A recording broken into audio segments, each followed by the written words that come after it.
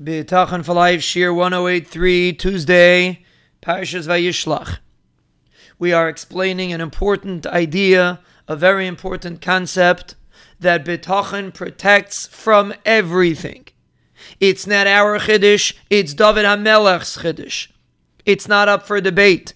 It's not up for machlokes. There's no two ways about it. It's a mefurish pasuk.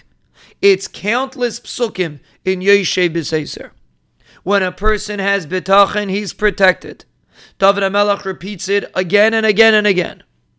However, towards the end of Yoshe B'Seiser, in some of the psukim, he seems to be talking to the individual that is in an eis tzara, and he needs bitachon to pull him out of it. And we explained yesterday an important concept, and we want to just reiterate it. It should be very, very clear. Bitachon works when a person is Yoshev B'Seiser Elyon. When a person feels that he's dwelling under HaKadosh Baruch Hu's shade, under HaKadosh Baruch Hu's shelter. And generally speaking, when a person's in an eis tzara, Rachmana litzlan, he's forced to feel that way. Because he doesn't have his job to rely on, or his health to rely on, or something else. He's forced to rely on HaKadosh Baruch Hu. However, when everything's fine, and a person has parnasa Baruch Hashem, and he has health Baruch Hashem, and he has shidduchim for his children, whatever he needs, sometimes a person can slowly slip away. Bitachon is something that if you don't work on it, it disappears, slowly but surely. And therefore the Rebbeinu Shalom will send a reminder, hey, you have to come on to me. Don't get so comfortable in your own world.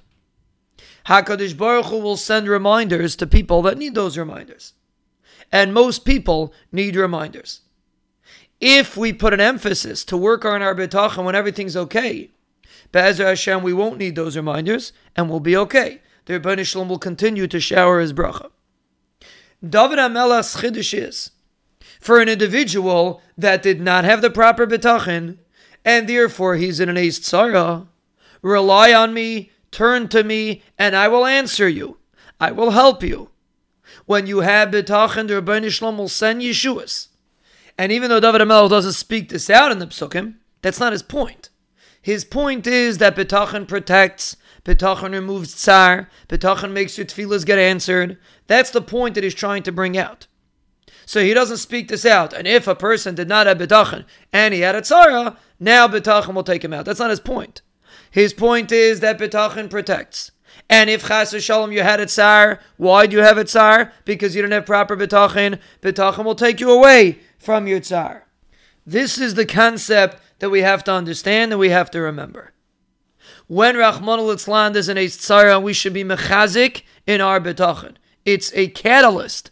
It's a hisayrus from Shemayim to help us. When everything's okay, there's more of a reason to be mechazik in bitachon. Because the more we're mechazik be'ezer Hashem, the more we will be protected, like David HaMelech says in Yoshe B'Seiser.